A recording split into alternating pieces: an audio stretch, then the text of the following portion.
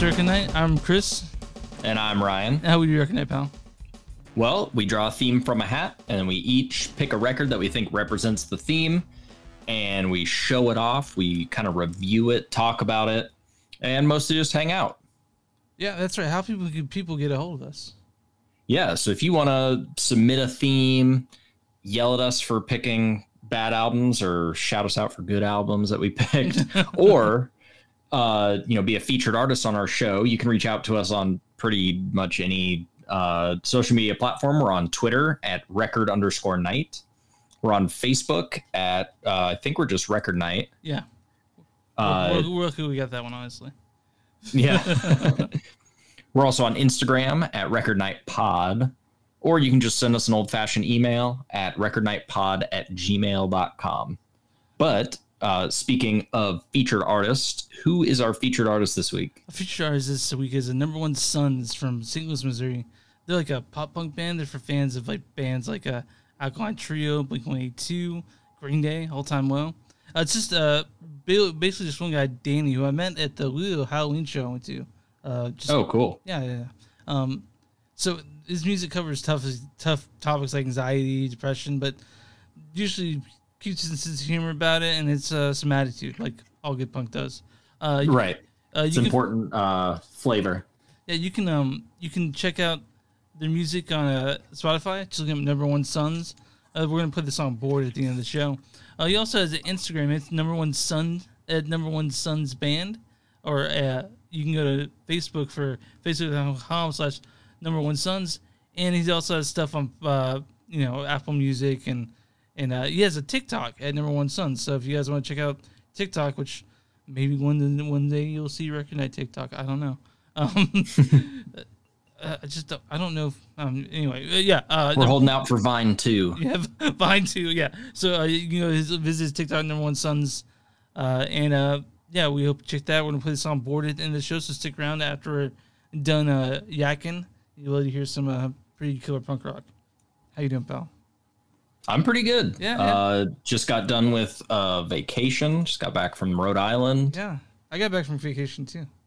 Hell yeah, we're vacation buddies. Yeah, I know. Well, we put this episode. We had to push this episode off a little bit because we were both traveling around, being globetrotters. Which is kind of like we were able to say this 2 years ago, but not now. Like this is the first time I've really traveled the first time I really traveled to travel, like go somewhere, since the pandemic started. I went to Denver. I think so too. Yeah, I was just holed up in a house in Denver, and but yeah, went to Chicago to see Jeff Rosenstock, which was great. We had a great time in Chicago. Nice.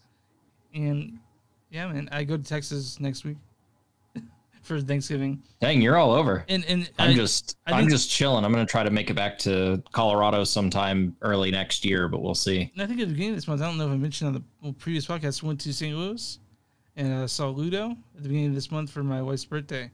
Nice. I spent money at a hotel that was not worth the money, but it was literally next door to the venue. It was like we could walk straight from out the door of the venue 50 feet to our hotel, which was pretty cool. That's awesome. Coleman Rest Hotel was a little expensive, but it was nice. We had a good time.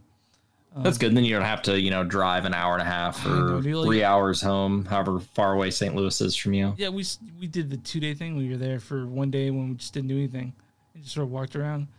And then the next day, I went and saw Ludo. And, Ludo fans are devoted people. Good. Yeah, they enthusiastic. Yeah, they only play like 3 times a year on their Halloween show. Mm-hmm. And everyone there was wearing masks, so I didn't worry about that because people were respectful.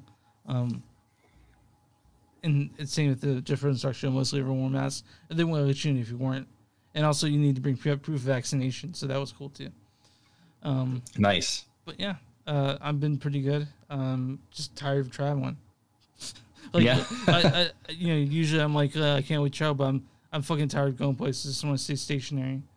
Yeah, I want to sit on the couch. I want to watch TV. I don't want to be packing all the fuck time, dude. Yeah, that's the vacation I want. Yeah, just hanging out. Yeah. Yep. Are you staying in San Diego for Thanksgiving? Yep. You guys got any? We're just chilling. You got any food plans, or are you gonna be like you'd be a little crazy about it? Oh, we'll see. I got invited to go up to Irvine to go hang out with a buddy of mine, which I think I'm going to try to do. Mm-hmm. We're down to one car right now, so yeah. Trying to get all that stuff planned around is a little rough. So I'm going to mention this just real quick because I just thought about Ridley Scott was on WTF today with fucking Mark Maron, and and we both watched a movie we really liked called the Last Duel, right? Yeah, I did really like that one. But apparently, listen a little bit. He loves every movie he's done. Like Marco mentioned a movie, he's like, "That's a great fucking movie." And when I was like, "It's like, but you made it." You know what I mean? You know, like, he gets high on his own supply. And I gotta be honest, the House of Gucci, I'm not looking forward to seeing that. I'm gonna have to see it for the other. Is that a Ridley Scott movie? Mm-hmm. I'm gonna see it for the other show I do. Like I said, I'm not looking forward to it. But, yeah, I don't really care about that one. I like Adam Driver though. And Lady Gaga is fine. But yeah. Lady Gaga. Yeah, that's what I'm gonna call her. I heard someone call her that once, and now I can't say it any other way. You know, I mean, I'm sure you see something and you're like, well, I'm gonna say like cocaine instead of cocaine.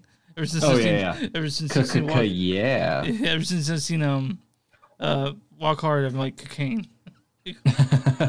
But the theme this week though is a surprisingly hard one. You know, like because it's free play, right? Exactly. Yeah, it's our second free play episode. We try to space these out, but we do like to give ourselves time, or a time, a place that we can just kind of pick something that's not on a theme. Like, I want to show off this album, but it's like I can't possibly think of what theme this would fit with.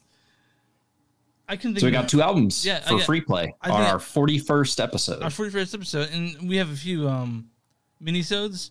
One of them is actually just like straight up like feature length, I guess is the way to put it. But we like to talk. Yeah, but the minisode we have. But so all together, if you want to count everything, it's like 44 episodes, I think. I forget. Yeah, the 41 mainline ones. Yeah, those 40... are like the minisodes are like our Rogue One or our Mandalorian.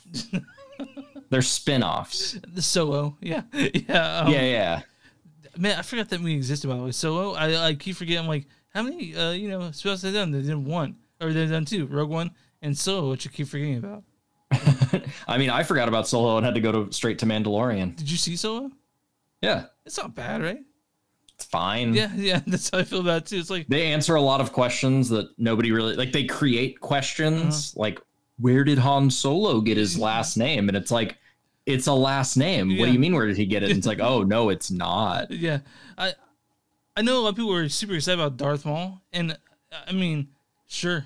I mean, he died rather unceremoniously in episode 1, Darth Maul. No, but because there was a whole like expanded universe thing where he like gets robot legs and fucks around on Tatooine or whatever. Darth Maul was the coolest looking motherfucker until you saw the movie. Like everyone was all about Darth Maul until you saw him die in episode 1, and you're like, I guess because he looked terrifying. He looked Satan, and then he's not.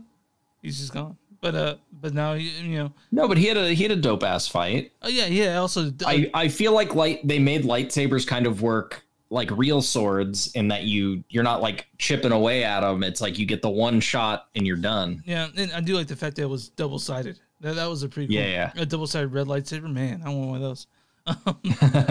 Anyway, yeah. I don't know if I have the dexterity to handle 2 blades at once. I see. Like I'm waiting for them to do like lightsaber with nunchucks, and I'm like, why would you even do that? It's like, didn't they try to do something like that in Last Jedi? I can't remember. They had those dudes that had that like red electricity things, and I feel like they had one that was nunchuck like. Did you like episode 9? Episode 9. Is that 9? The final one, Rise of Skywalker. Yeah.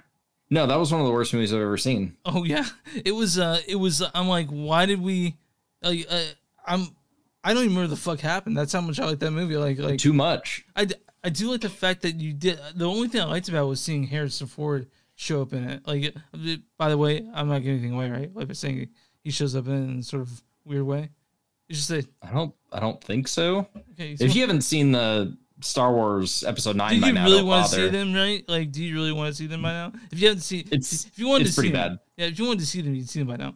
But Harrison Ford looked like fucking dope in a leather jacket he had on. I thought that was pretty cool. I'm just hoping he looks as yeah, Episode 41. Yeah, free play. No, Episode 10. Right, Episode 41. No, two albums. Two albums. What did you bring? I brought Jeff Rosenstock's No Dream. Nice. Yeah. And I brought the Residents commercial album. And we'll talk about that. We'll talk about both. Yeah, so Jeff Rosenstock, if you guys don't know, he is a punk rock musician. He was in 2 bands before being just a solo guy. He was in a band called the Arrogant Sons of Bitches. And people really like them. I'm not too familiar with it. And also the punk musical collective of Bomb Music Industry, which fucking everyone knows. They were like a ska band. Yeah. Excuse me, fuck. Are you familiar with Bomb Music Industry? I know of them. I just never listened to them because there was a lot of people in high school who would really like them that I didn't necessarily like. And I was like, well, if you like them, they can't be very good. Yeah, that's right. Bomb Music Industry we're a ska band, and a lot of his songs have ska influences, but he's hit the punk enough so kids can still say they're cool. But Jeff Rosenstock, he is 39 years old. He's from New York, and he's a punk rock musician. And I sort of started getting into Jeff Rosenstock like early sometime last year during the pandemic, and after then I sort of got obsessed with him. Really, he's got some great earworms. So yeah, I've heard a lot of good things about this album. Yeah, one of the things that people really like about Jeff Rosenstock is he's a great lyricist. Whether it be, which is, I mean, and I've gravitated to that right away. Some people call him the most anxious punk rocker out of New York, but I don't know if I'd call that. He's very funny. He's got like a goofy thing, but the lyrics always don't match the music, as we're about to talk about. But I took No Dream, which is most recent studio, and he got Ska Dream, which is No Dream. Just all ska though. Like, ska. Which when I saw him live, would that be like a remix album? I guess so. When I saw him live, he for a few of the songs he did like a medley. Like half of it he played ska, and half he did punk rock, which was pretty cool, really cool. And he did it with old songs too. They weren't just punk songs. He ska-fied up, and that was really cool. I haven't seen people crowd surf that much ever. That I saw last. I mean, I didn't crowd surf. I was in the back sipping a beer, and then put my mask back up. But people were crowd surfing, and the security was like reaching halfway through the crowd to get these people that were crowd surfing to get them all out of the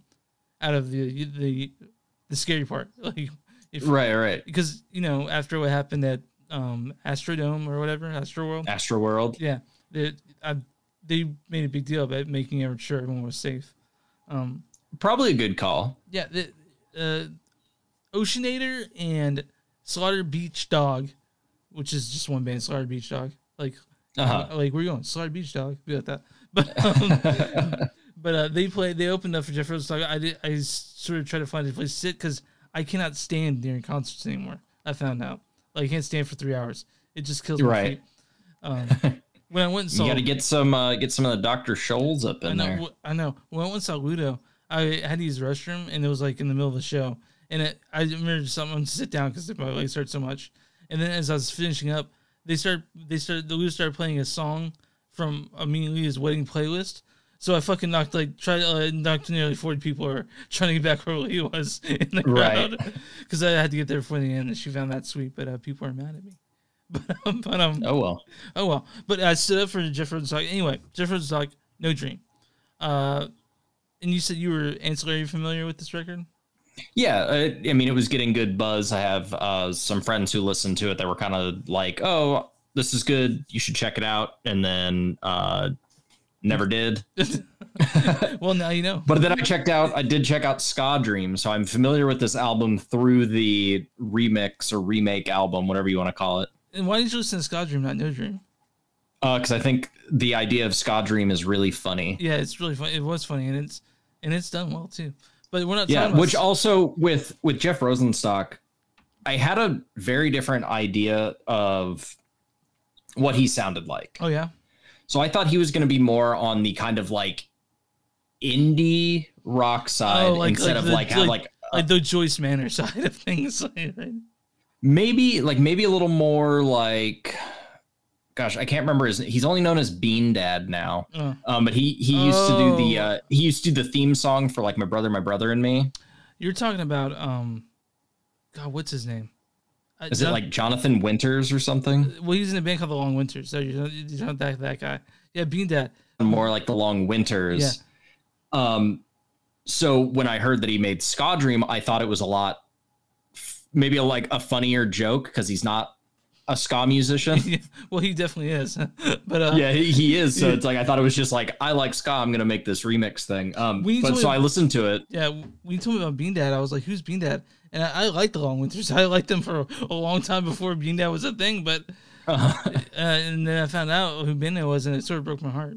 But so anyone who doesn't know, look up Bean Dad. I think it was the first big meme of 2021. Yeah, he's basically telling his kid, figure the fuck out yourself. He went online and bragged about how good of a parent he is, but he made it sound like he starved his child to prove a point. and then everyone got really mad at him. When I saw I'm seeing lots of people. I saw Dan Cummins, the comedian, and he talked about how his kid used to cry all the time. So what he did to prove that he shouldn't cry is he's like he took a stapler and he stapled his arm. He says, "See, I'm not crying. It hurts, but I'm not crying." And his kid was just horrified. And the kid told the mom, and the mom was like, "What the fuck is wrong with you?" Yeah. Yeah. But anyway, No Dream, Jeff Rosenstock. I really feel like I can't talk anymore about it until I pay the clip. So you guys can find this record at any record store, on Spotify, on Bandcamp. Jeff Rosenstock's No Dream, and here we go. Yeah, it has a good cover. Yeah, dude. But don't get it confused with the Ska Dream cover. That's just the same thing with a checkerboard pattern on it. Here we go. Did you learn to make amends with your pile of flaming shit? Gain the patience to do it totally the ends. Without losing your composure, oh please tell me how it is. I didn't have the time. Jason Blast, Jason Blast, there's only nothing there. Looking to wanna go away. Got to wanna go away. Got to wanna go away. Got to wanna scrap. Got to wanna hide. Under the guise of protecting you and me, killing innocence, no hope of being free. Gotta take a piece of you. Cross the same line like the red that seals my body, like the sun that steals my mind. Control, you will not control. You will not control. You will not control. You will not control. You will not control. Bleeding in the sun to melt away. Bleeding in the sun to melt away. Or burn the skin. Go away. I'll plug my ears, but they're ringing out. Hey, hey, hey, hey, hey, hey.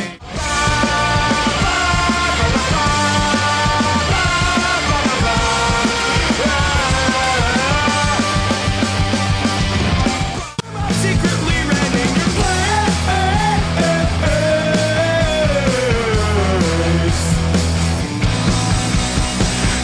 It's a Monday at the beach. Monday at the beach. Soaking in the sky. Soon enough, it can't get any darker. We'll toss and turn once. I miss coming home to you. I miss coming home to you. I miss coming home to you. I hate coming home. All right, that's Jeff Rosenstock's No Dream. So the reason I picked this record is because I fucking love it. I love this record. It's really good. It's my favorite record of 2020. Even though it's like I didn't hear it mostly till 2021. It's retroactively your 2020. Yeah. I mean, I listened to this shit nonstop when I got it, and I went back like I think after like a week of having it, I went back and ordered like all his back catalog from they had like a 3 like buy 3 Jeff Rosenstock records. So I'm like, okay, buy all 3 you have. Nice. And so I lamented was skipping Kansas, not coming to Kansas City, which a lot of bands don't come to Kansas City. So yeah, I wonder if it's because St. Louis, they see Missouri on there, like, well, I already hit the Missouri thing. Yeah, so we went to Illinois.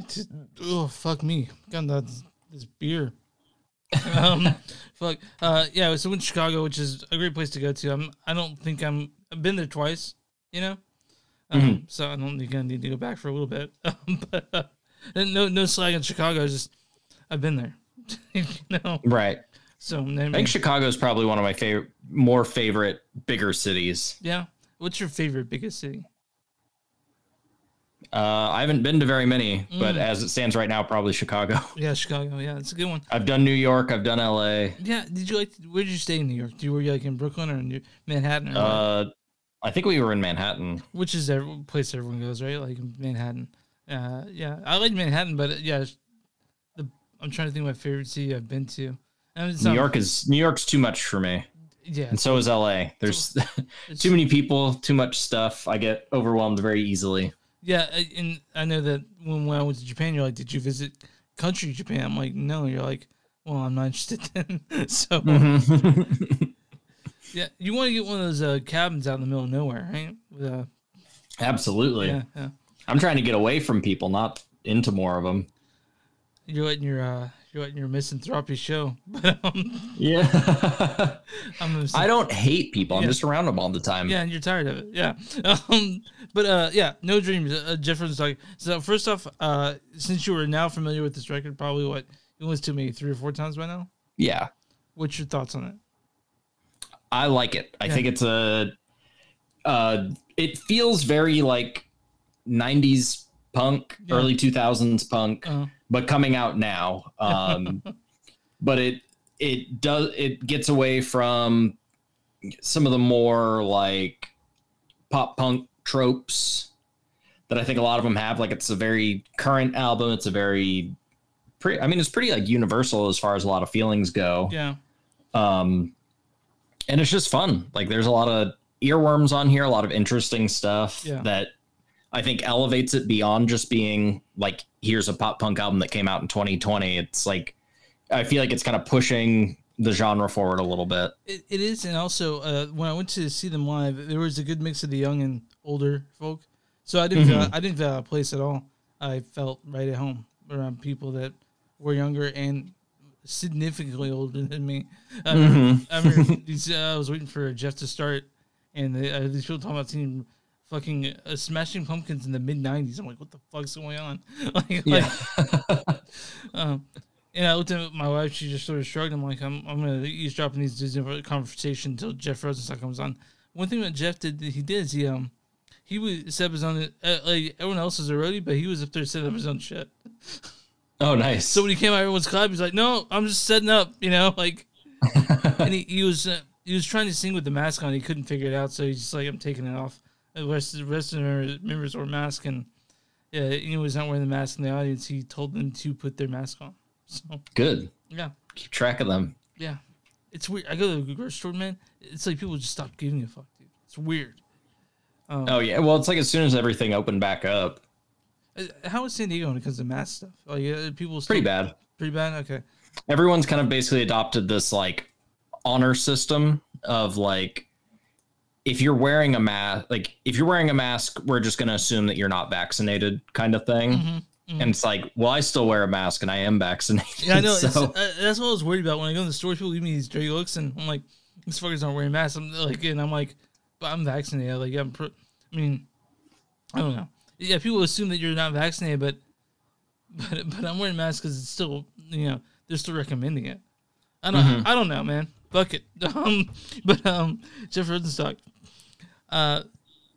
So it is one of those records that definitely sounds like late 90s, early 2000s punk rock. To me, it's like you said, it moves it forward a bit. And I think I definitely feel that on that end.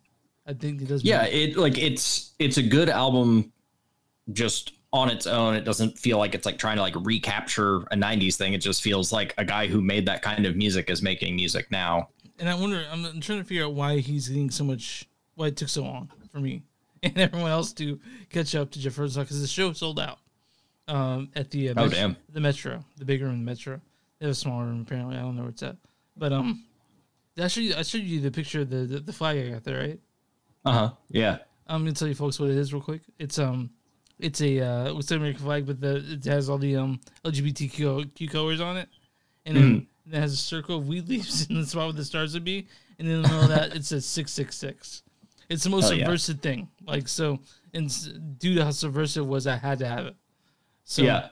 I'm glad that no one checked my luggage or something like that getting into Kansas, but not that I had weed or anything. It's just you did have Satan though. I did have Satan. That's the most important part. Man, see Satan tattooed on my arm here, but and that's not a joke, folks. Get worried. But let's do this track by track. Let's do it. Let's hit it. So starts out with No Time, which is it introduces you to punk rock right away. It just starts. Oh yeah, short ass song. It's like 54 seconds. Yeah, and it's about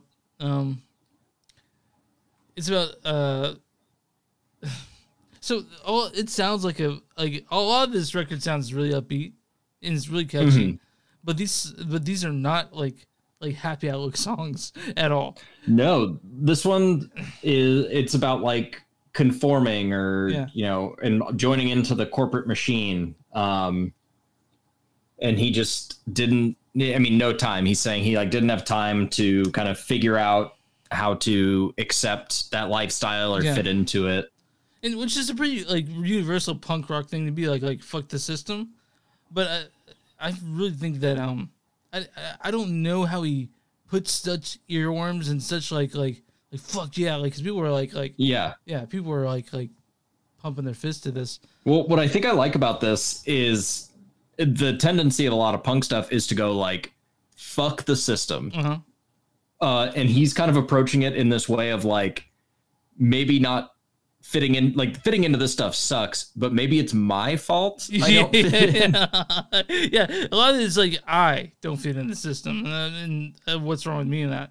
I do like this line. It says, "Did you want to forge a path towards existing comfortably in a total nightmare concurrent with legal weed?"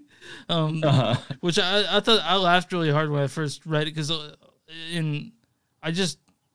it's it's very funny. There's a lot of really funny clips in this record, and you would say it's downer, but the music's just so fucking joyful.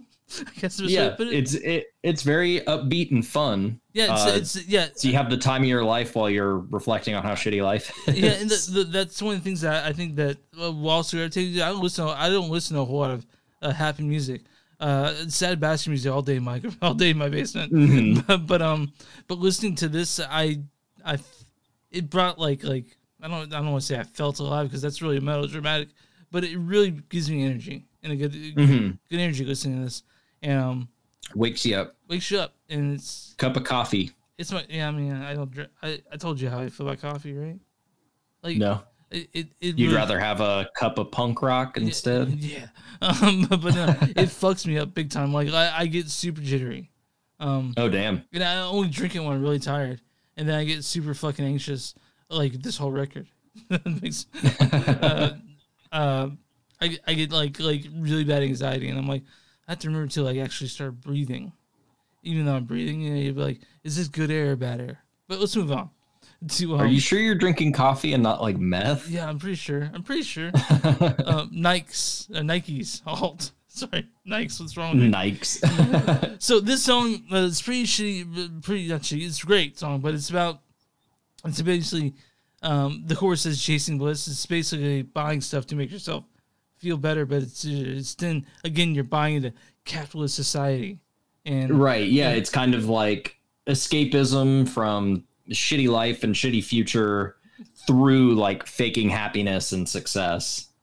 You just, yeah, man, you got it down. It's also a really Boom. No Time and Nikes go straight into each other. There's almost no, you get like a little second of feedback, and it sounds like they just started the song, which they did live, by the way.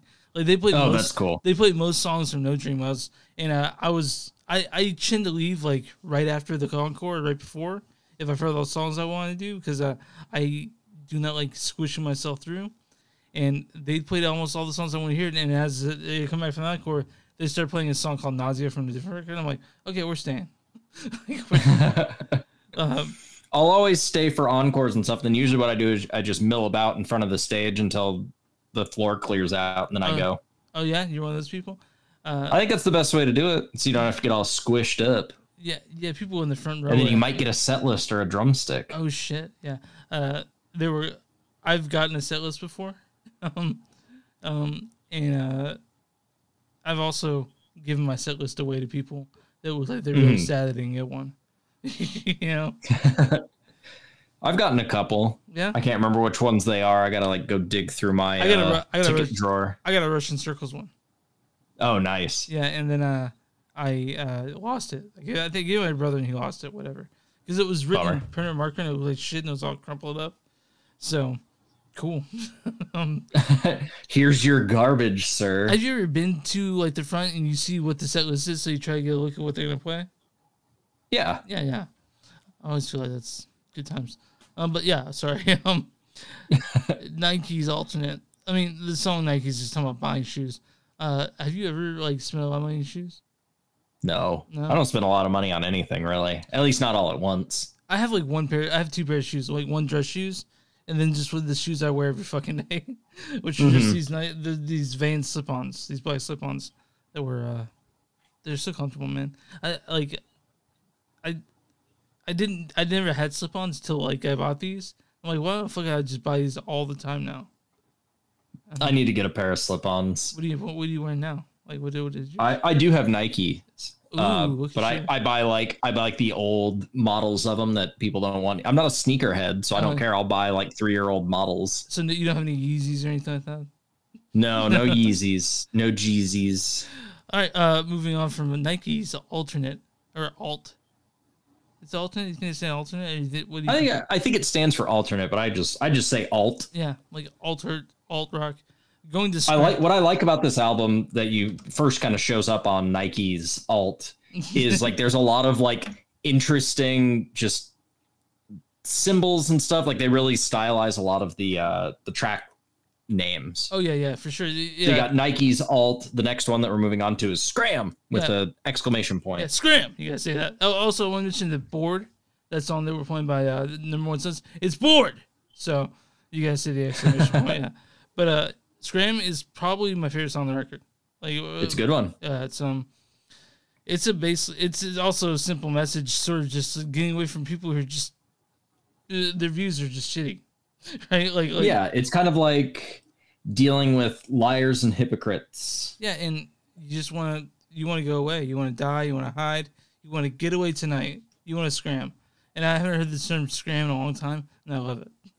Yeah, it's great. And this song, good choice of words. But yeah, it's like people with shitty views that like judge you, and you're like, you're a shitty person. Why do I care what you think of me? Have you seen the video for this? Nope, haven't seen any videos. It's cool, it's sort of like a CNN sort of has a crawl at the bottom of it. It's a really cool video, and a really cool song. It's definitely the most like it's the one I kind of like. I guess I related to the most right away, because right, but even though I listen to it at home, and I'm away from all these people who are shitty, I can't get away from it because I'm one of those people that's on the internet all the time.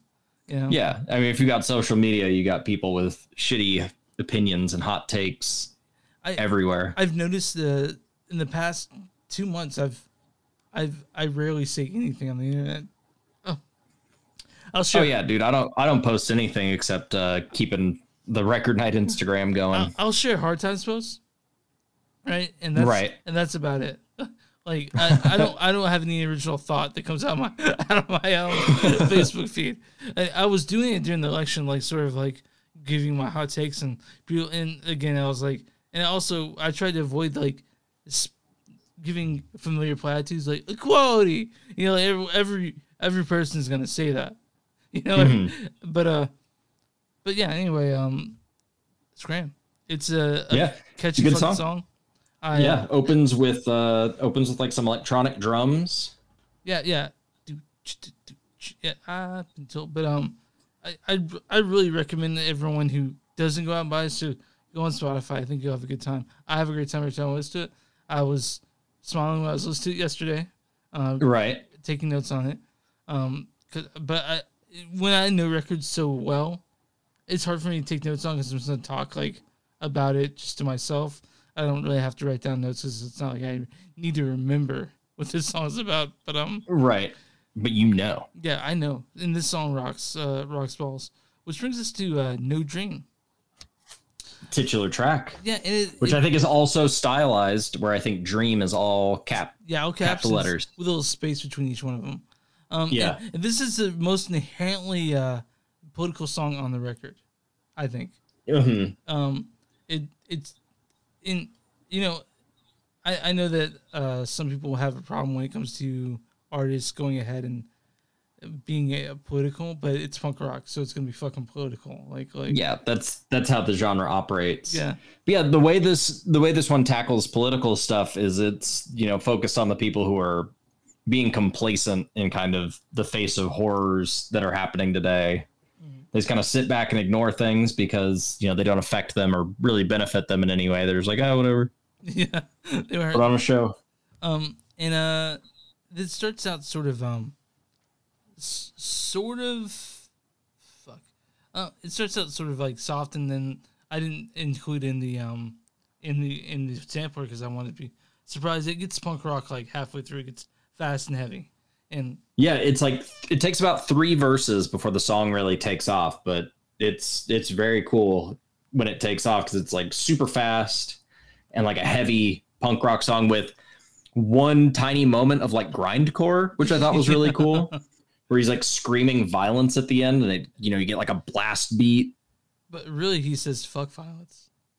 Yeah, but it's when he says violence. Oh, okay. So that's is when it turns into is where it's a grindcore song for like a second and a half. Yeah, it's not my favorite song on the record, but he did play it like the first 4 songs, like like right after one another. So it's like he was playing the record, which was pretty cool.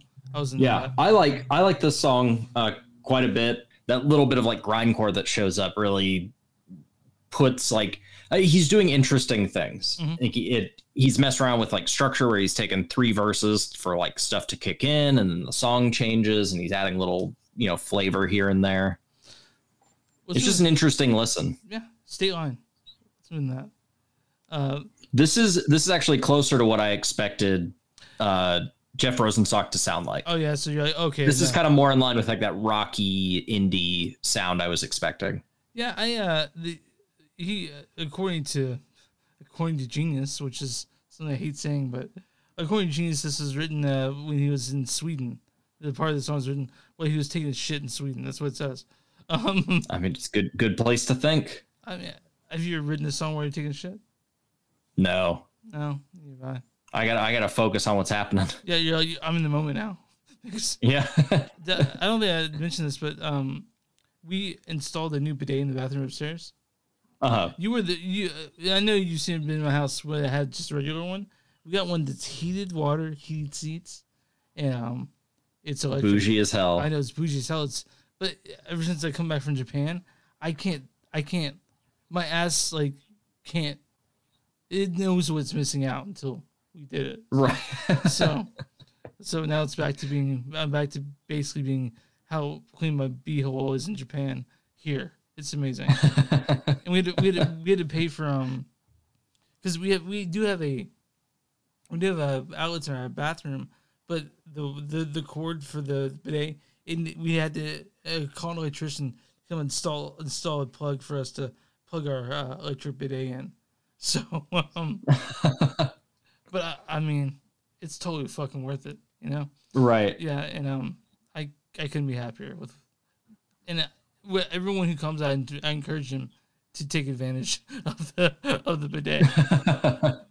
And it was I used to go to this hookah place, and they had this.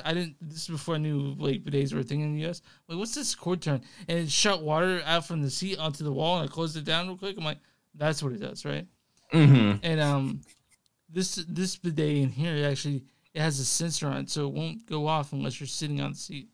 So, like, you can't lock your keys in your car. yeah, You can't clean an ass that doesn't exist. exactly. I love that thing that you can't lock your keys. Like, I don't have that, but Leah does. My wife does. Right. So she can't lock. She can't lock. She can't lock keys in the car. Anyway, we stay on. What the point you're trying to make here is Jeff Rosenstock probably had a dirty butt. Yeah. When he wrote this song. Exactly. That's what I'm getting at. And this song is just it's sort of just about missing home, which a lot of these songs are about. Talking about how much tour sucks. And I used to think that, man, that's something I would do. I want to be a tour musician, and I'm at the age where I'm like, that sounds fucking awful. Being away from home. It sounds like it's a lot of work, especially if you're playing like night after night. Like, you're not going on vacation. Yeah, you're not seeing the sights. You're going to the next state or the next city. You know. Yeah, it's like you're driving, 12 hours a day to make the next show, so you can go on stage and do something for hour, 2 hours. Yeah. And then we move on to Fame, also sort of stylized all in lower caps with the space between each letter. I don't really like the first half of the song, but I do like the song a lot. But when it comes to the You Will Not Control, that's when I feel like the song picks up. I feel like it does. This one is one of my favorites on the album. Yeah. It really, I like how much it changes. Yeah. And I really love that ending, the outro of it. It sort of gives the song a bow, sort of like everything's building together, and then when they have that, it's the You Will Not Control. It's bringing the song together as a message. Exactly. And it gets like jammy. It's got like big layers of vocals. It almost becomes like a crowd chanting. Yeah.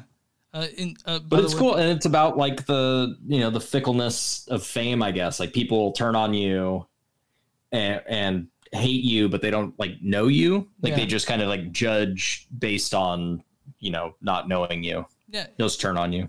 And I also want to mention that when I saw this band live, when I saw Jeff Rosenstock live, the crowd was singing on to every fucking word.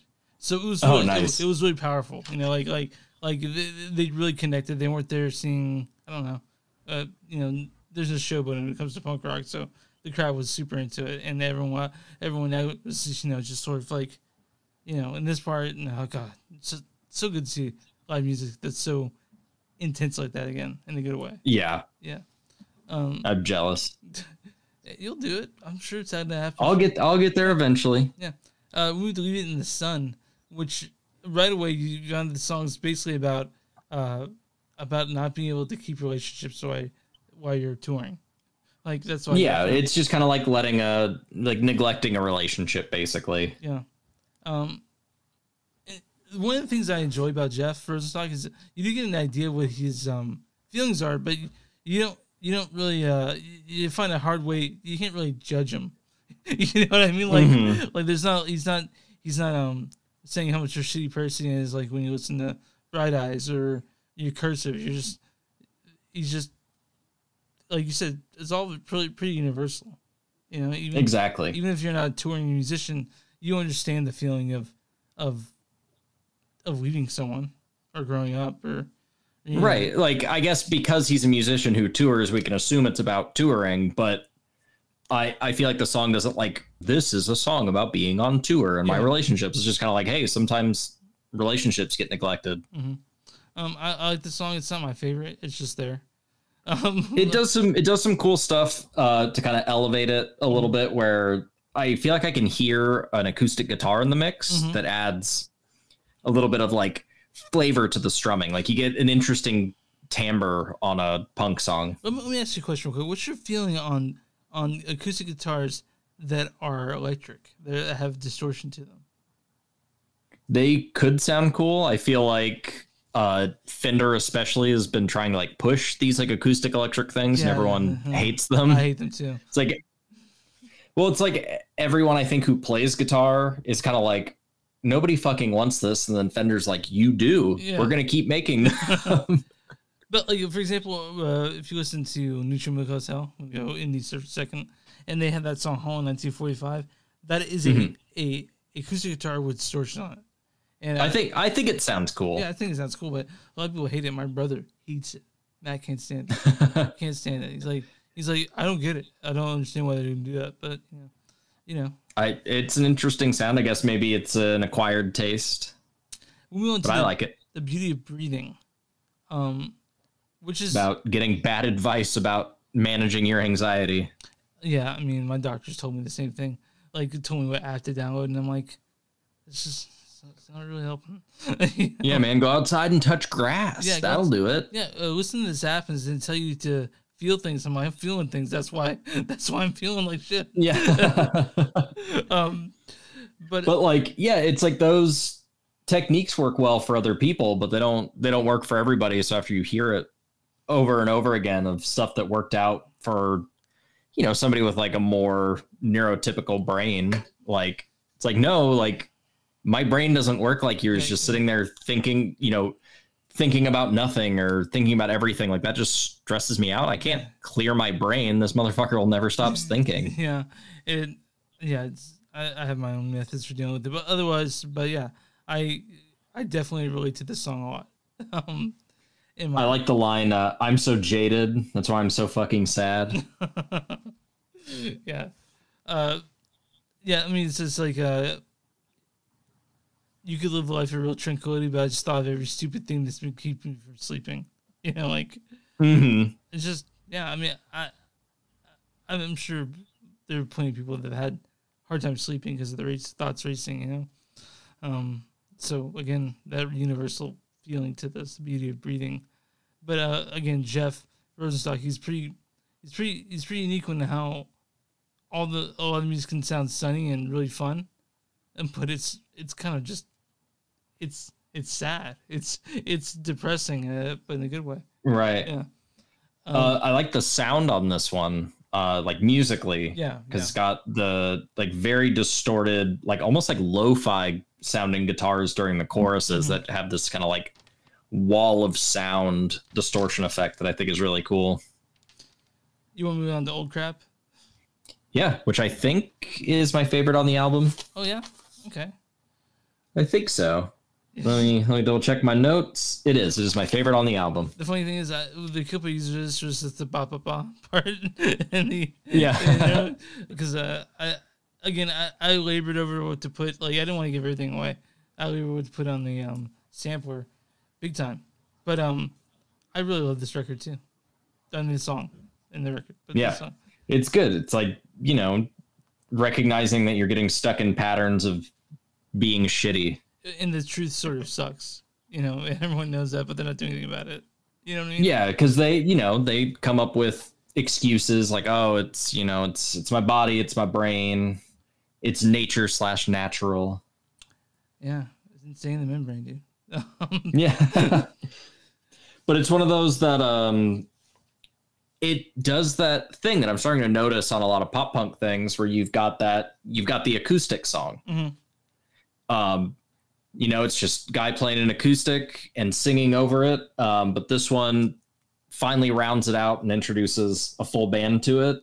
I wish a full band would be here. And it's like, as soon as I thought that, the band kicked in. It was like perfect timing.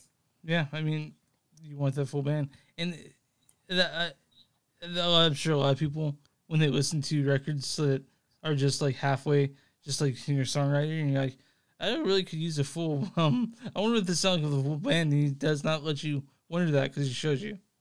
Exactly. Yeah. And it was just perfect timing. It was like, now would be a good time for a full band to band kicks in. I'm like, oh hell yeah. Yeah. Me and Jeff Rosenstock were on the same page. I'm glad to hear that. We'll move on to asterisk B&B. It's Airbnb. Yeah. So Jeff has been known to not advertise, you know what I mean? Like you don't advertise. Right. So for example, he crossed out the Airbnb. I am a patron of Airbnb. I love it. And this song's it's pretty just it's about basically it's about it. He wrote about basically his friend whose mom was actually living out his apartment when he was out of town, right?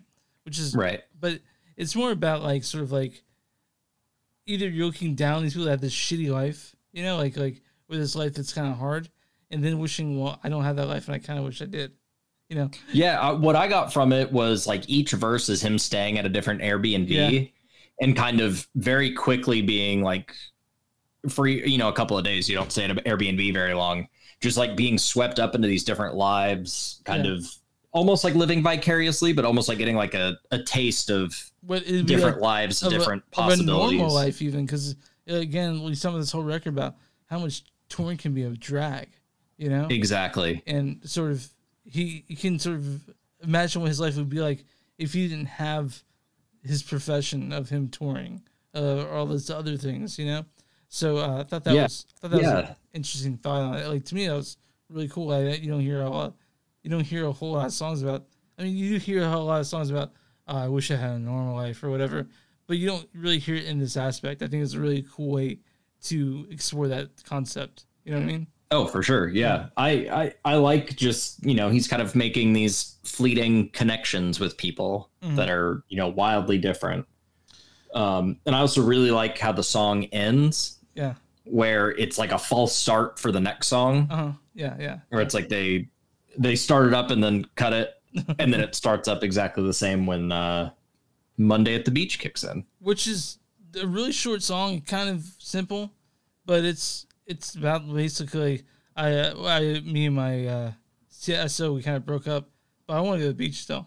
So yeah, it's like trying to escape from a bad situation, like either physically or mentally, by going to the beach. To go to the beach, but the thing he wants at the beach that he thinks will make him feel better, might potentially, be rained out, or he'll have bad weather and it won't help him at all. Yeah.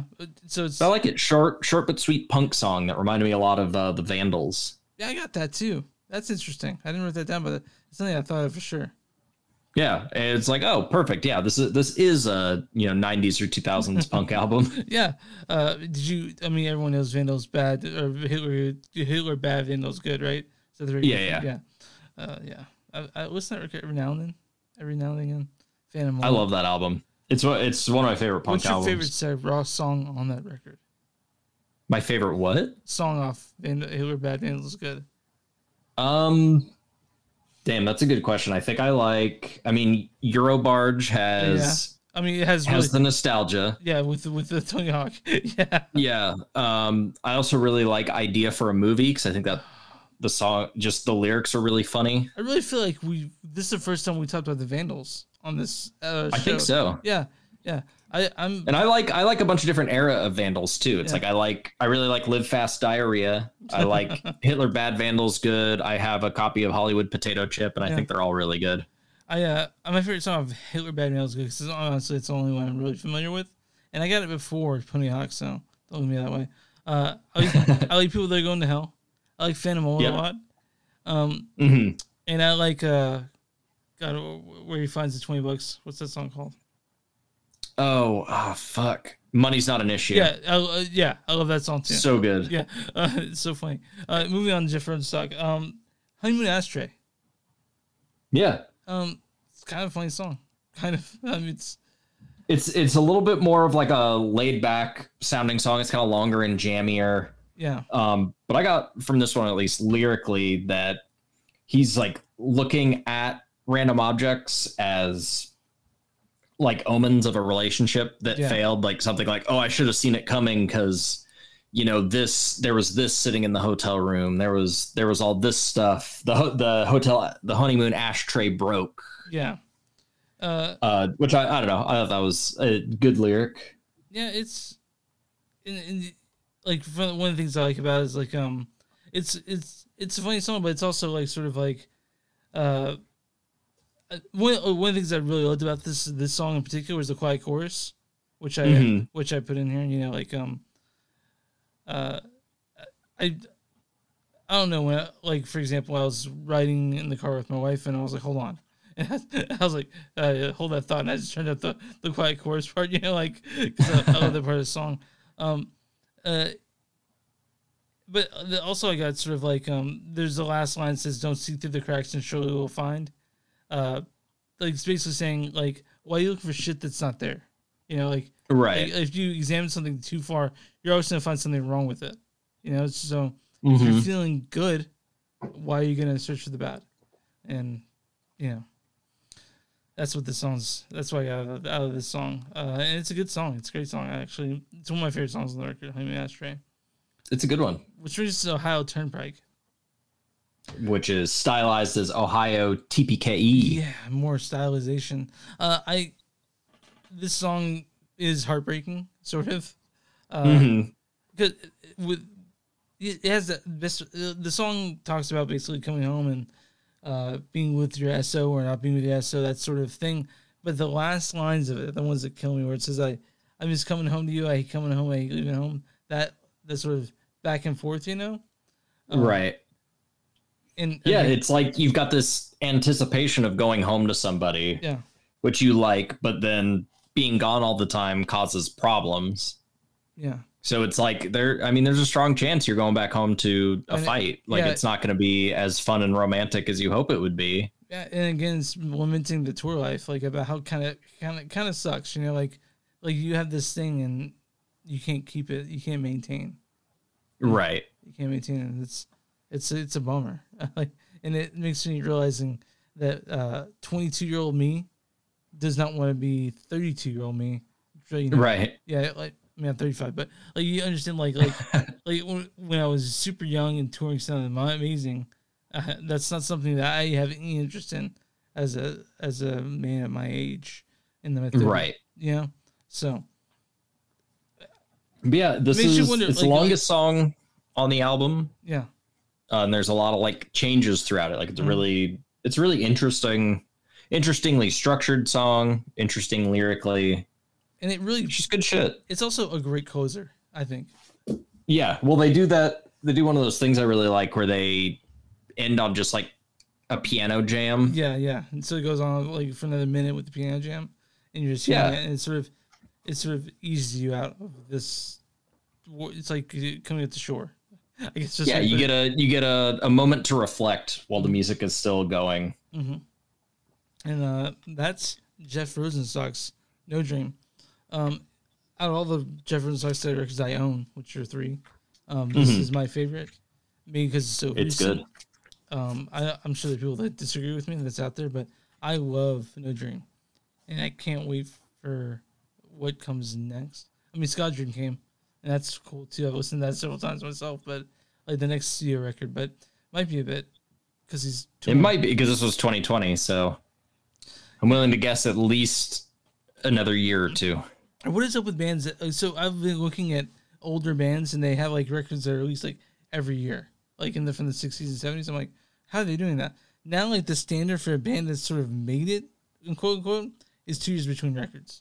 You notice that? I think there was a higher rate of burnout back then. Okay. Then also really exploitative record deals. Okay, so you hit because you get a lot of shit. I was watching a not a documentary, but somebody's doing a discography deep dive on the Beatles. Yeah, and it's they had to they had a bunch of record contracts that they had to keep up with, so they released just a bunch of garbage. Oh my god. So when they were able to slow down their stuff, that's when they, got into the more experimental stuff and kind of became the band that everybody really loves. And, they get more critically acclaimed and stuff like that. But then you get we were supposed to have an album this year. Here's an album that's 5 singles that we released. Then the other half is a score from Yellow Submarine or something like that they didn't even write. What are your thoughts on the Beatles themselves? I think they're interesting. I think the guy whose video I watched, his YouTube channel is Mike the Snare. He compared them to Citizen Kane, of everyone agrees, best band, best movie, But when you watch it now, after everything that's come after it, that's inspired it, it doesn't look like it's doing anything interesting because you're not getting the context of it. Yeah, the cultural shift. Exactly. Yeah. So, and that's kind of how I feel about the Beatles is like, I think I'm too far removed to like really appreciate it. Like, I mean, they've got some really good songs. I like Abbey Road quite a bit. But it's kind of just like, Hey Jude's one of the perfect songs. I mean, I think of a perfect song. Hey Jude's. It's a good one. Yeah. So that's kind of what I end up running into with the Beatles is I don't really like a lot of it. But there's some decent stuff in there. Yeah. All right, cool. I mean, a lot of people I know like Beatles is a great shit. And I'm like, yeah, I mean, but there's shit that came out after that that's even better. But Right. Yeah, Jeff Rosenstock's No Dream. So I'm glad you liked that Jeff Rosenstock record. It's and that's why I played for free play, something that you'd enjoy listening to. Now, right now, what you chose The Residents, the commercial album. So I want you first tell me what you know about The Residents. Okay, I am going to try to keep this brief. Okay. But they're one of the like most interesting bands that is and important and influential bands that has ever existed. Mm-hmm. But not a lot of people really know about them. Okay.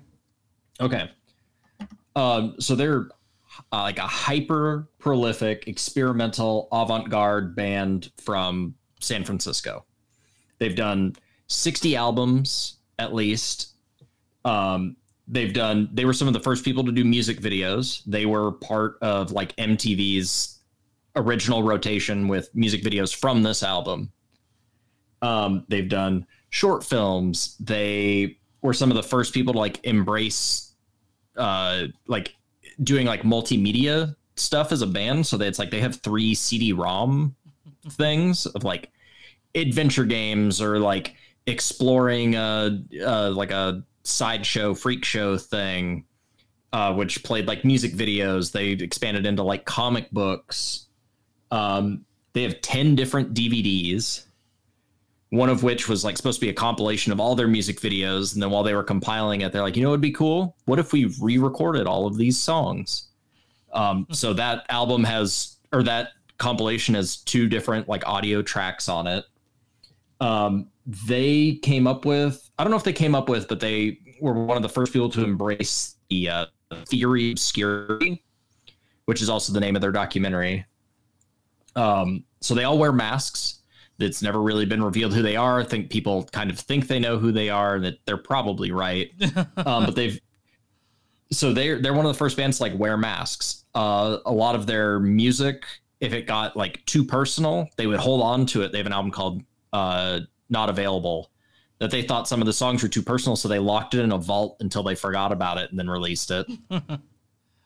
But yeah, they wear masks. They used to change every album until they settled on the eyeball. Yeah, it's an eyeball with a top hat. If you guys haven't seen that, I've seen it all. I mean, now I get it, but I knew who the Residents were, and I'm like, oh, that's where that's from. That's the Residents, the eyeball with the top hat. Okay. And then before talking about the commercial album, I'll touch on some. I'm not going to touch on every album, but I'll touch on some like really notable ones. One of their first notable ones is called Third Reich and Roll. It is a kind of like a commentary on like the fascism that's in the music industry, where it's kind of like a remix album, like one of like a very early remix album, but they basically just redid rock songs in like and deconstructed them in like really unrecognizable and horrible ways. It's amazing. It's one of those albums that you listen to and you're like, I think I recognize this song. But it's they, after one of their albums, there was an interview and they used to have like a spokesman, and the spokesman was asked like, oh, well, what's next for the Residents? And as a joke, he said their next album is going to be a bunch of grunting and wind sounds. So they released Eskimo, which is a bunch of grunting and wind sounds that has like a story. So it's almost like kind of like an ambient story thing. So you're supposed to like read this, like these like chapters that they wrote for each one. I mentioned it earlier. They did one called Freak Show, which was one of like their early CD-ROM things. Yeah. It also had like a very popular like DC comic adaptation that was really good. They have a whole era called like the Storyteller era where they did like a podcast, radio play detective thing that was really cool. They did one that was like narration of a story that then had like singing. They had like, a bunch of really cool stuff like that.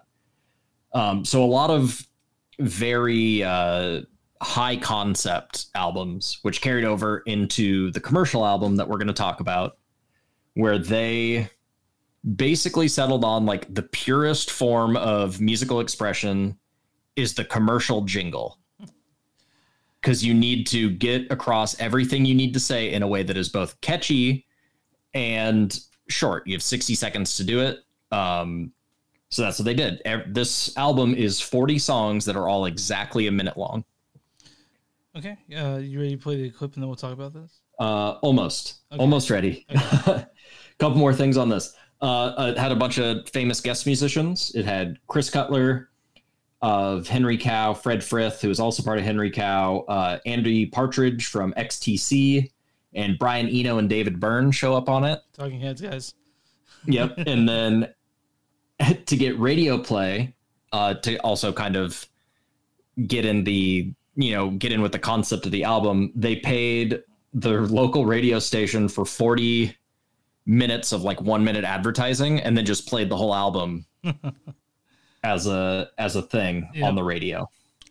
Okay. And then as just a quick introduction to the sampler, it would be close to impossible to try to cram 40 songs into a listenable little sampler. So I did like a smattering of, my favorite songs or interesting songs on here. So this is more like a wide brushstroke of the album instead of little bits of every song. So please listen to this because there's a lot that's not showing up on the sampler. You guys can find this on Spotify. This is Residents, the commercial album.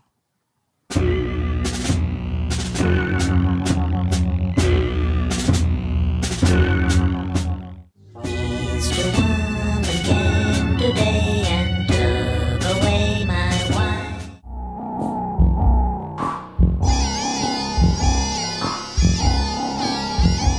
There's something I must tell you, there's something I must say. The only really perfect love is one that gets away.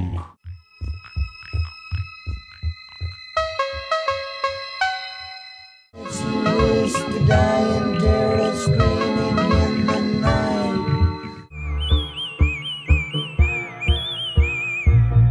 Yesterday my second wife fell in the afternoon, slipped into the stair.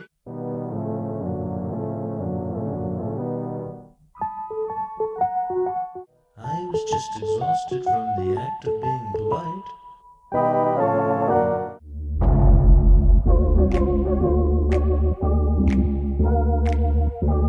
We are simple, you are simple, life is simple too.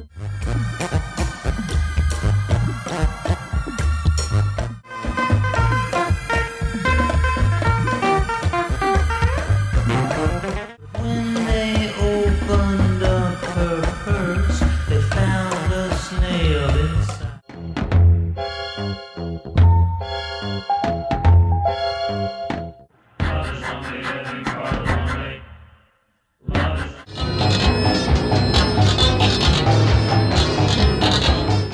Well, she was delicious in the new ice. Oh, Mother Southern was a rotten cake.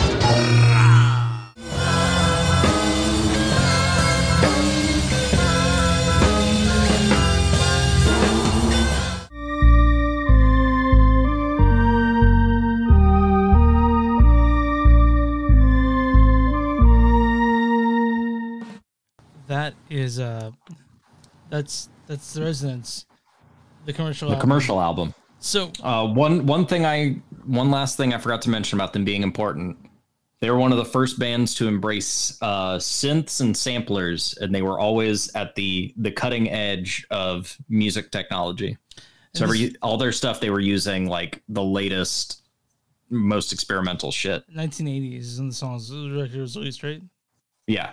Okay, so I right away with the name of it and the links to the songs, I was able to deduce the kind of commentary they're making, with it also being top 40. There are 40 tracks. 40 Yeah. Oh yeah. Okay, and I did a little more research on this. That's because I was perplexed, right? So I was confounded, better way to put it. So of course they were trying to make jingles, right? Sort of like you said, purest form of musical expression is the jingle, right? Right. And also they were making commentary on top 40 radio and how, well, if you want to hear a full song, just cycle through the same song 3 times in a row, which I didn't do. Okay. Right. Yeah, I think it's a joke, but you know, it's verse chorus verse chorus verse chorus. You just listen to it 3 times. It's a very interesting concept, right? It's very artistic, even the commentary.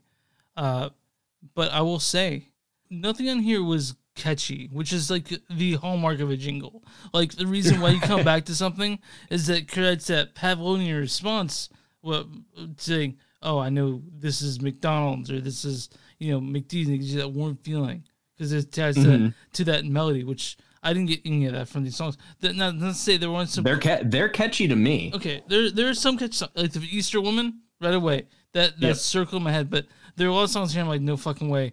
But now listen, every song, like, and this is pre Tim Burton, but I'm gonna reference Tim Burton. It felt like a commercials from a Tim Burton movie, but they sent it off to Korea to make what a Tim Burton movie would be like, and these are the songs in it. These are the jingles on the commercials they have in this Tim Burton movie. Because it's most of this is synth. Arguably most of it's synth. There's guitar and there's drums, but yeah, it all kind of, there's something really weird about this album, and maybe like the Residents as a whole, is it's really hard to think of them as like music, like they're performing their instruments. Like you said, there's something about it where it's like I'm not thinking about them jamming. Yeah, so that's what they're artistic. The art of them being them is all performance art to me. And so I can't. Here's what I thought about the music. So I mentioned what it sounds like, but it's like if a guy had some aliens to come down from whatever planet, and you stuck in a room and you give them synthesizers and a drum machine, and they go, "I want you to make what human music sounds like." This is what they make. That's what. Right. So I can't say I enjoyed this, but I did appreciate you showing me this. But I cannot see myself going back and listening to this. I will talk about it to people, and I'm like, if you want some really weird shit from the 1980. I mean, because I've heard weirder shit now, but this was bizarre to listen, and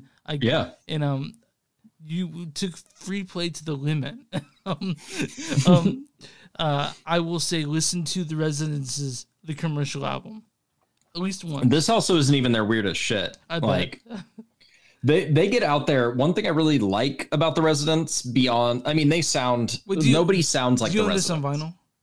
Oh, dude, I fucking wish. I have a friend who does, and it's like a holy grail find for me. I have Eskimo. So they also do a really good job of like preservation and keeping up with their stuff. So I have a lot of their albums on CD, but they came in these like thick, often like 30 to 40 page like hardcover books that had the CD shoved in the back. Yeah.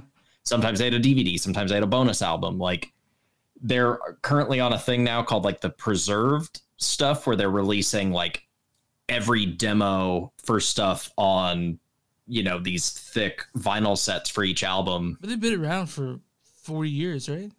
For a really long time. Yeah. And they've been working that whole time.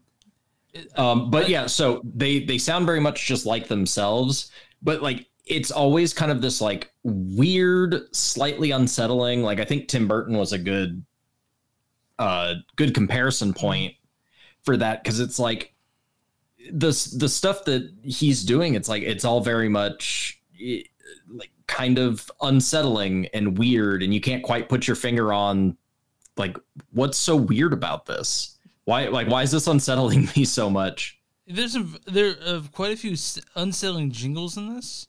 And there's some names in the songs in here that are ridiculous. There are some that I definitely found myself going back to, and I went to Spotify, saw the plays, how many plays on each song, but we'll get to that. But I'm gonna try to go through the 40 songs on here. Quick as possible. I texted you before I picked this one saying, "Are you cool with the challenge?" Because we're probably gonna blast through these 40. Okay. We'll start with the first one, Easter Woman. Yeah, it's got this kind of like marching beat, creepy synths, oddly pitched vocals. It's very like unsettling atmosphere they make. So I wrote down, feels like commercial jingle, because at the end they didn't sound like commercial jingle. It's creepy. It's a creepy song. Yeah, and the whole thing is about basically like the personification of death coming to take his wife away. Yeah, and like so that's why I got to the point like, okay, so they're not trying to sell anything except what's on this record. Like they're making jingles for themselves. They're not trying to, they're not trying to make like a parody album. They're more so like looking at the artistic merits of certain things. So it's like if you're listening to this being like, I want to listen to a band who made 40 commercial jingles, like no, they're making their music with the limitations of a commercial jingle. Right. And again, it's 40 songs, but it's 40 minutes. So you're really going to complain about that. Anyway. Right. If you don't like a song, wait 59 more seconds. Yeah. Perfect Love. A little more jaunty. Yeah. And until the creepy synths show up. And you included this in your sample, like the love that gets away. Which is, yeah. I like it. It's kind of like, the memory of a relationship that failed. You like romanticize it. It's often in your mind better than whatever relationship you're in now because it's perfect. They can't mess things up. They can't, you can't have a real relationship with that anymore. The weirdest in the songs that they get straight to the point. There's not really a whole lot of like a lot to unpack. Like there's not fluff. Like we could for most of these songs just say like, hey, Easter Woman. The lyric is Easter Woman came today and took away my wife. Yeah. Took her through an open doorway to the afterlife. Perfect love. Something I must tell you. Something I must say. The only really perfect love is one that gets away. Boom. Those are the whole lyrics. Yeah. Picnic Boy.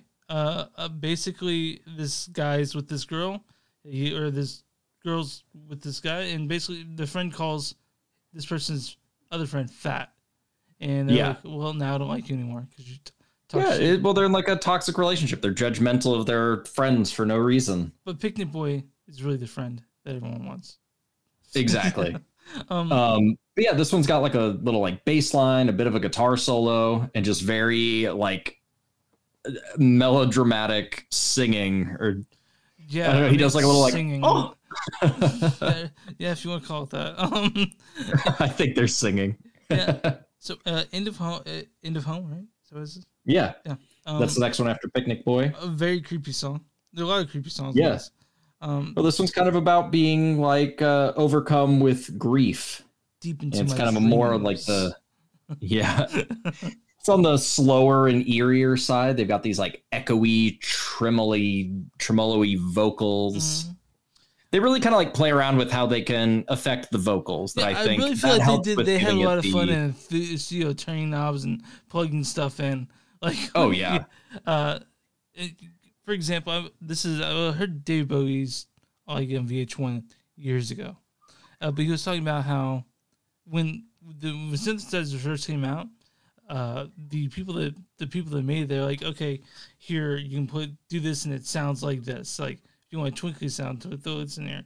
But if you're a musician, you're just gonna start plugging shit in anywhere you want to, right? Right. And what comes out is you just turn fart, right?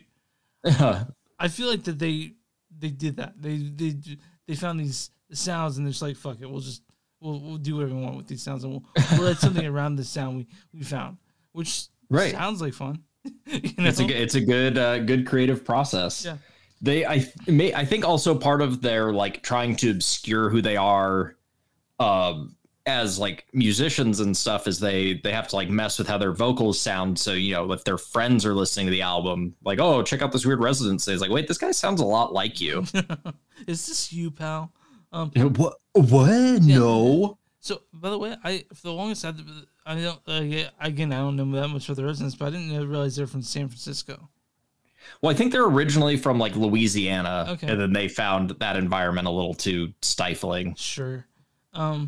Amber, which is really Happy but unsettling. also has a verse chorus, which is Yeah. interesting because like a lot of this, I think a lot of this reminded me of kind of haikus with how all the lyrics were, you know. Oh yeah. Yeah, but yeah. Again, But I like. It's not like a call and response, but it's like the first little verse part is a girl singing about how, you know, life is fun and it's laid back, but then kind of like this little hint that like the whirlpools are calling to her. Like she's compelled to go to these whirlpools. And then the second like response part is a guy singing about how her curiosity for the whirlpools got her killed because she was getting called by the whirlpools and just sucked in and drowned. fucking creepy. Yeah. We can move on. Japanese watercolor. Yep. One of the instrumental tracks on here. Yeah, there's a few instrumental tracks. I listened to them like, is this? I'm hearing something slightly Asian melody in this, but again, I don't know if I was just listening for it. You know what I mean? Like It does seem to have that. I mean, I think it's very aptly named. It's got that little I can't remember what it's called, like a seosin or something like that, where it's like a yeah. and they're building layers and doing all this really cool stuff on this one. Secrets is probably my favorite on this. Oh, really? Yeah. It's a very Cut them. it's one of the creepier ones. Yeah, like a paranoid guy watching people and kind of being like, you know, he's like really paranoid, like what's going on between them, and then he kills them. Yeah. But this one builds an intensity. The chords get uglier. There's lots of ugly sounds on this record. I will say that right away. And Oh, that's most of it. Yeah. Next one, "Die in Terror," which sounds exactly like it is. It's like dying in terror is a spooky thing to happen. It's Yeah, but it's like someone who wished that that's how she would die. Like he's kind of like remembering back with this like the whole thing is like she said she wanted to die in terror, screaming in the night, and then later on he's like, I wonder if she ever got her way. Yeah. Oh no, what happened to her? I hope it should. Yeah. He's not hoping it happened, but he's kind of like, I wonder if that did happen to her. I know it's just what she wanted. Red Rider, red hair. Yeah, Red bike. kind of. Yeah, running away from a storm. It's got this like, you know, the storm's looming, but the girl's riding on her bike. But it's like, where's she going? Is she freaked out about this? Yeah. Again, not really a whole lot to be said about this song, like most of them, but there's some that actually have a little meaning, a little bit, like. I think there's definitely meaning in them. They just don't give you a lot to work with because they're, you know, trying to work in such a tight space where it's like other artists, they could, you know, really hammer a theme in. It's like, oh, you get one line and you need to figure out what we're talking about. All right. My Second Wife. Yep. It's about guy's wife going crazy, but he doesn't really seem to care. He's just thinking she's gonna be fine. You know, like yeah. But he's on it. I mean, he's on his second wife now. But you know, he likes football a lot. Yeah. And she's basically he's just like, the doctor said, you know, she slipped into hysteria. So I'm gonna watch the football game and she's gonna take a nap. Yeah. Hopefully she'll be fine when she wakes up. Yeah. Floyd instrumental. Yeah. A little kind of like happy sounding like piano thing, a little jaunty. Dun dun dun dun down. Yeah, do. No, and then they start adding in some odd instrumentation. Yeah, not a whole lot of snare in this record. When it comes to like a snare, like I mean, there's some snapping, there's some thumping, but when it comes to sharp, percussive, not a whole lot of that. There is snare on parts where, you know, they've got like marching beats on stuff, or it's kind of buried in the mix somewhere. Yeah. It's not a drum heavy album. Yeah. Sunbathers. Suburban Bathers. Love Yourself. That's what I got from it. Like, huh? Love Yourself. Yeah, this one's I think this one's about people being surface level. People are too scared to go deep or be deep or really kind of explore things. It's, you know, it's got a little bit of a sing along. Yeah. I didn't see the sea. The sea sees me. I have a question. Pew. Have you listened to this in front of Mari yet? Yeah, this was like I was in the middle of like my residence loving thing when we met. Oh no. Yeah, so like one of my original bands in high school, we used to cover songs from this album. Mhm. Like I was deep into it. I don't think I've ever like pushed like you might like this on her, but Yeah. she has to have heard some of these songs. Well, in fact, I listened to a lot of this on the I was driving home the other day after I picked it. Okay. So you're just like And I picked her up. Yeah. It's like you're stuck with it. Dimples and Toes. Actually, I changed my mind. This is my favorite song on the record. It's a good one. It's also about having It's kids. about- It's cute. Yeah. About kids growing up, but also a pretty bad relationship, it seems like. So, but we move on. It's a pleasant song, even. I mean, nothing really bad to say about it. The Name was Souls. What I have in my notes is just a question mark. It's got a funky bass. Don't forget the funky bass. Sorry, forgot But about this one, I think it's about like a couple of like outcasts that are both kind of like looking in and wishing they were accepted. that. Yeah. I mean, That's what I got. okay, I'm sure. And then Love Leaks Out. The title says it all, because that's really what the thesis of the song is. Love Leaks Out. Yeah. Yeah, it's like a relationship that is like decaying or getting worse with time. And over that time, love leaves it. It leaks out. Yeah, love leaks out and goes away. Yeah, that's good. This one's kind of more like grand sounding. Like Yeah. it sounds very orchestral to me. Then we get the act of being polite. That's the saddest fuck song to me. I like it. I used to say, because I mean, don't you get exhausted with it being polite? Yeah, but I think I take it out on the wrong people when I do. Yeah. I think And that's basically what the song is. Yeah. He spends his days being polite, which tires him out, and then it ruined a nice moment. She was Yeah. probably like getting him a gift, doing something nice, and he fell asleep in the middle of her nice grand gesture. Yeah. Medium Man is that the next one? Medicine Man, Medicine Man. I was writing another some- instrumental. Yeah, yeah. And I tried to figure out maybe the name of it, and it didn't really sound like medicine. Yeah, I don't know if I get Medicine Man from this one. It sounds a lot like a scary action sequence, like you're getting chased by something, because it's got this like low bass and like this weird like wind sound. Yeah. So Tragic Bells. There is a bell sound in this. Like Oh yeah, yeah, like a very like deep sounding bell sound too. Like a long, like a dong, also kind of a sad song. I mean, tragic, but Yeah, I mean it's kind of about sadness, depression, like the kind of washing over you, Yeah. like the sound of a bell. yeah, I mean, and a deep bell too. Loss of Innocence. This is the most Tim Burton song I've heard in this record so far. Oh yeah, I mean it's very like carnival yeah, sounding. yeah. It's Basically describing a carnival that a child's wandered into. and if I remember correctly, I read about this on Genius, right? Like they they have they explored this in the CD-ROM, like a sideshow. Yeah, one of their CD-ROMs is called Bad Day at the Midway, which is you get to kind of walk around this Midway environment where so they expanded basically this song out into like a whole thing. The simple song, which is not as simple as you think it would sound. Yeah.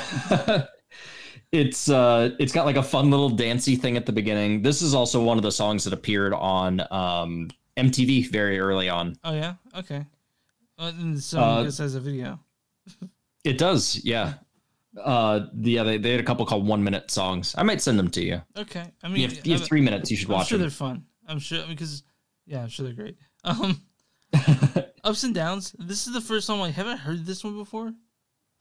Oh really? Yeah, because I was earlier in the record, not like have I heard this before, but I was the jingles started mixing together to me at this point. Oh really? Yeah, I mean I did listen to this 4 times, twice yesterday and twice today, Mm-hmm. and I took the notes last night, but this is the first, yeah. But yeah, Ups and Downs. Did I hear this? But I think it's just the way they're writing things, a familiar way of writing a a jingle in this record. Yeah, I could see that. Yeah. It's just kind of about an encounter with like an elevator attendant. Maybe some flirty subtext, but there's not much from that one. She's sitting in the corner. Possessions. Yeah, kind of an anti-materialism or like a different wants and desires kind of thing. Which is cool that they did this in the record that's basically eschewing kind of possessions or commercialism due to the fact that they are making fun of it in a way. Exactly. Which is, it's got kind of like a 50s rock guitar starting it out. So yeah, it does, and this is the first time I noticed guitar in it because I hear it a few times. It's kind of neat. I like Possessions. Actually, I do too. Yeah, I give it to someone else. So I wrote down fucking because I do think there's some songs in here that are overtly sexual. Well, yeah, I mean so he wants to give it to someone else, which like what is it? Yeah. It's it. I mean, Mike Patton would know that. Yeah. It's it. What is it? Or Crispin Glover would know what it is. Do you know what? Yeah. Do you remember that? You read about the movies he called like, "What is it? This is it," and and I'm like, God damn! I've looked at that movie poster so many times. I'm like, God, what the fuck is going on? What is it? Yeah. But yeah, this has the line in it, documenting as I would the sound of slapping skin. Yeah, and that's what I was like, are they fucking? I think so, yeah. It's like I think he's, like giving a gift to somebody and letting them take letting the other person take credit for it and then listening to them have sex. Yeah, I got a sort of cuckold sort of feeling from it. More voyeurism. Okay. All right. Then we get to Phantom. Yeah, it's I think a very apt title. It's instrumental, but it kind of sounds like a haunted house soundtrack, which is cool. I like the. I mean, I can see myself pulling some of these out for Halloween. Oh, you should. Yeah. You're like, absolutely. Less not more.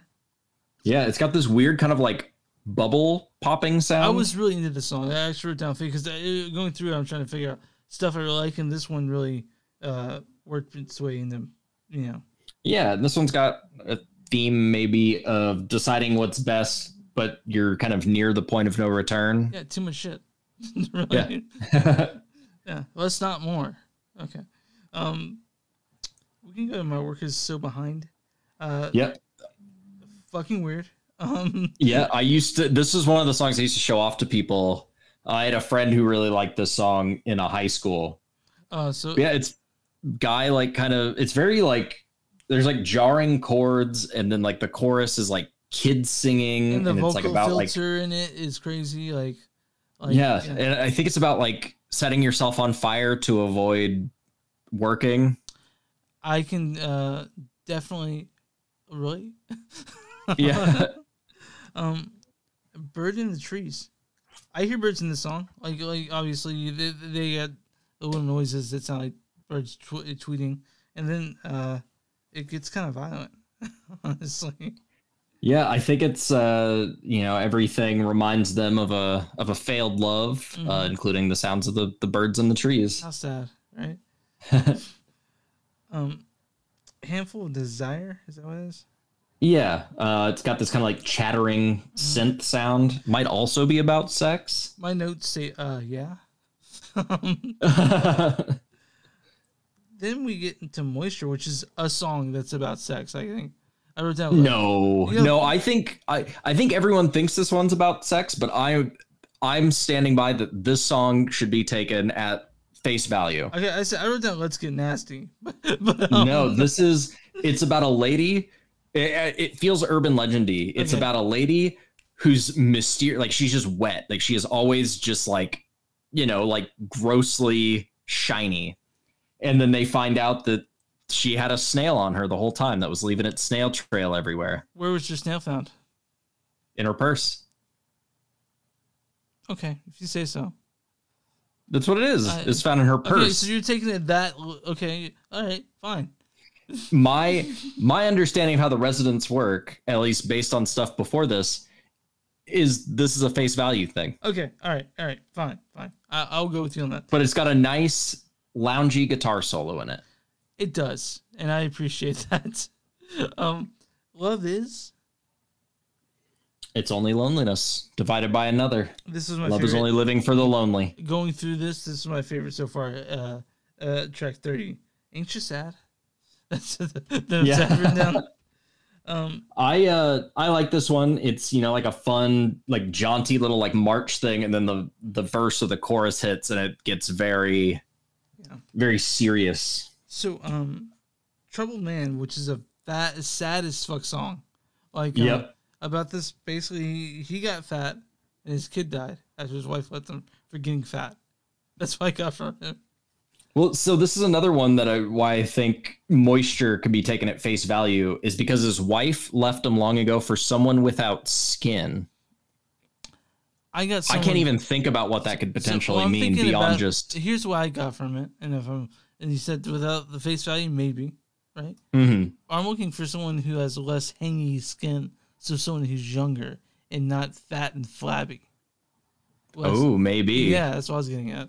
But you know, again, if you're looking at the Residents' face value, which you are more versed in the Residents than I am, so I think you'd be more apt to say.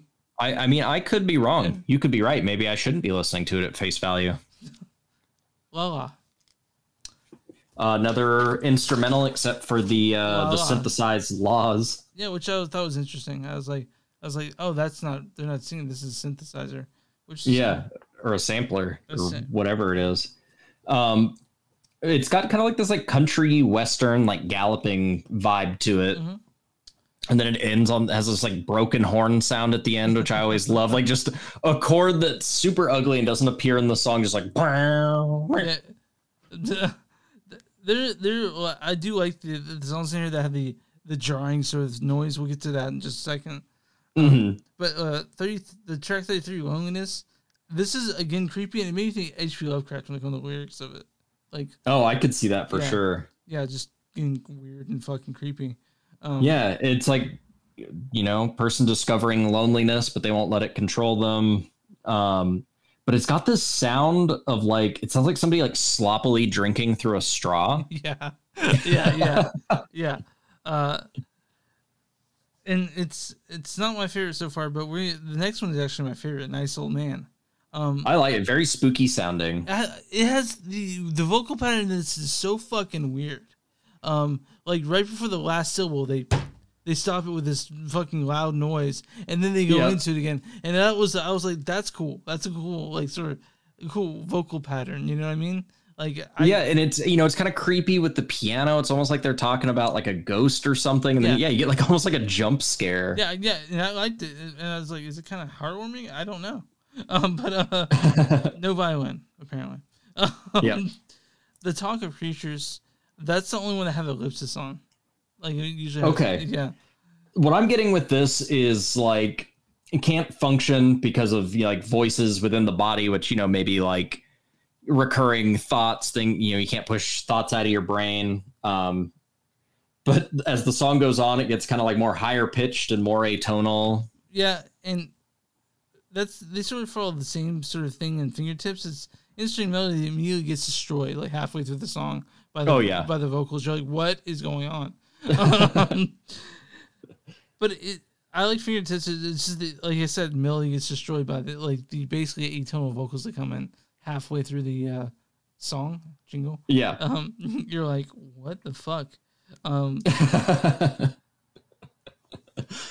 But we get In Between Dreams, which is an instrumental track. No, we're actually on Fingertips now. Oh, still? Okay. No, we were on Talk of Creatures, weren't we? Yeah, I skipped ahead. Sorry. You moved. Ooh, okay. So we're on Fingertips, which has kind of like big, triumphant music, but it's about, you know, missing someone and remembering the good bits. Yeah, I hate the vocals in this one. I think something magic on me. It destroyed the interesting melody that was before that. And then we get to In Between Dreams, which is like an instrumental.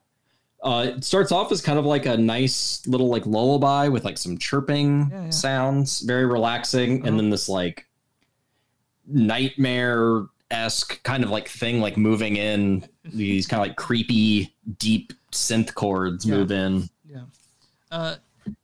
Margaret Freeman, which We're in the home stretch. This is my favorite song on the album. Yeah. I wrote down what? Yeah. This song is, I love it. It's so overwhelming. Oh yeah. Like it's like, it's feedbacky. It's got this like real tinny, really thin guitar solo stuff going on. All about the ugly sound in this. Dude, this is like a noise rock song. It's amazing. But it's, it's about kind of how this guy is seeing a girl, and he's now noticing, I guess, the abuse from her mother. Mm-hmm. Yeah. But man, this song also has a crazy video. It's all like weird claymation. And, I'm actually excited. I want you to send me those links to the stuff that you liked on the videos. I feel like I was seeing like you said, the Residents were all over MTV when it first came out, and they're sort of ahead of their time. So, 100%.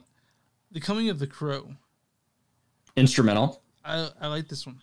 I do. This one's cool. Yeah, It seems very out of place because it's like a heavy rock song with a guitar solo and there's big drums.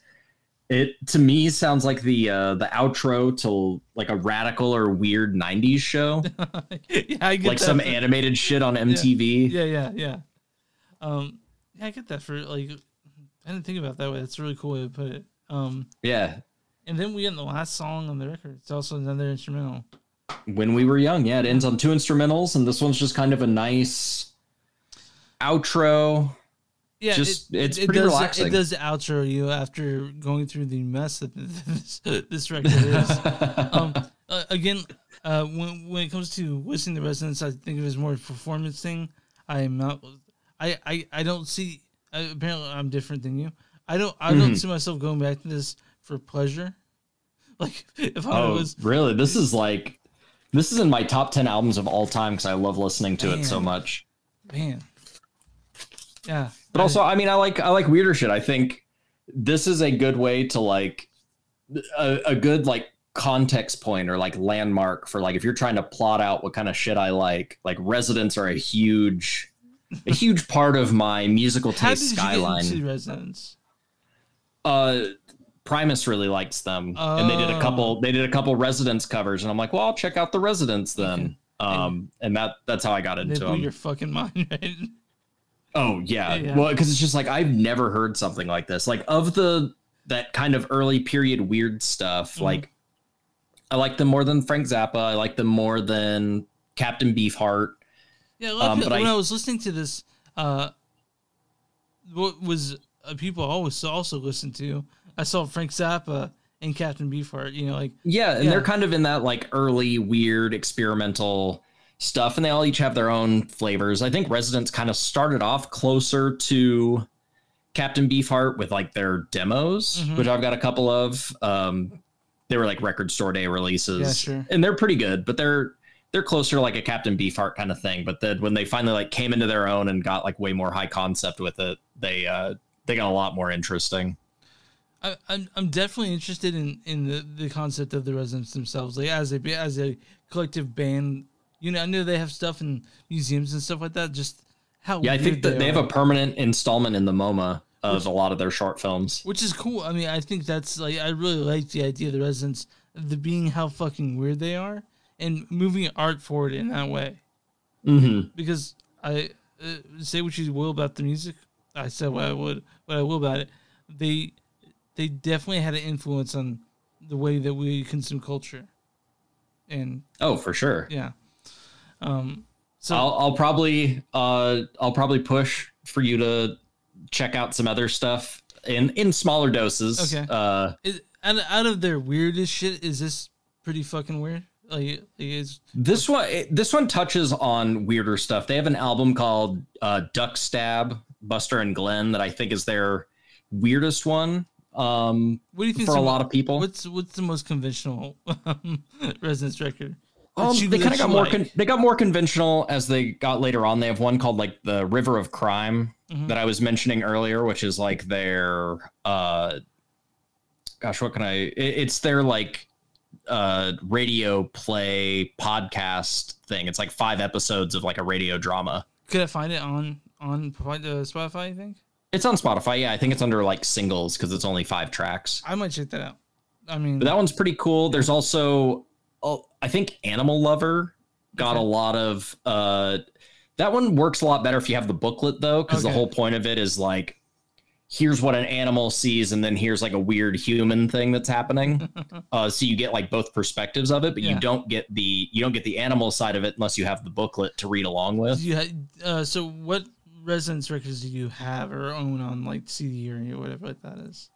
Oh man, I've got a lot. Okay. I've got Third Reich and Roll. I've got Commercial Album. I have Eskimo. I have Animal Lover. I have Intermission to the Mole Show. I have the Warner Brothers record. I have Baby Sex. I have, oh God, I can't remember what it is. They did this like composer series that was really cool where they do like covers of other people's songs. Interesting.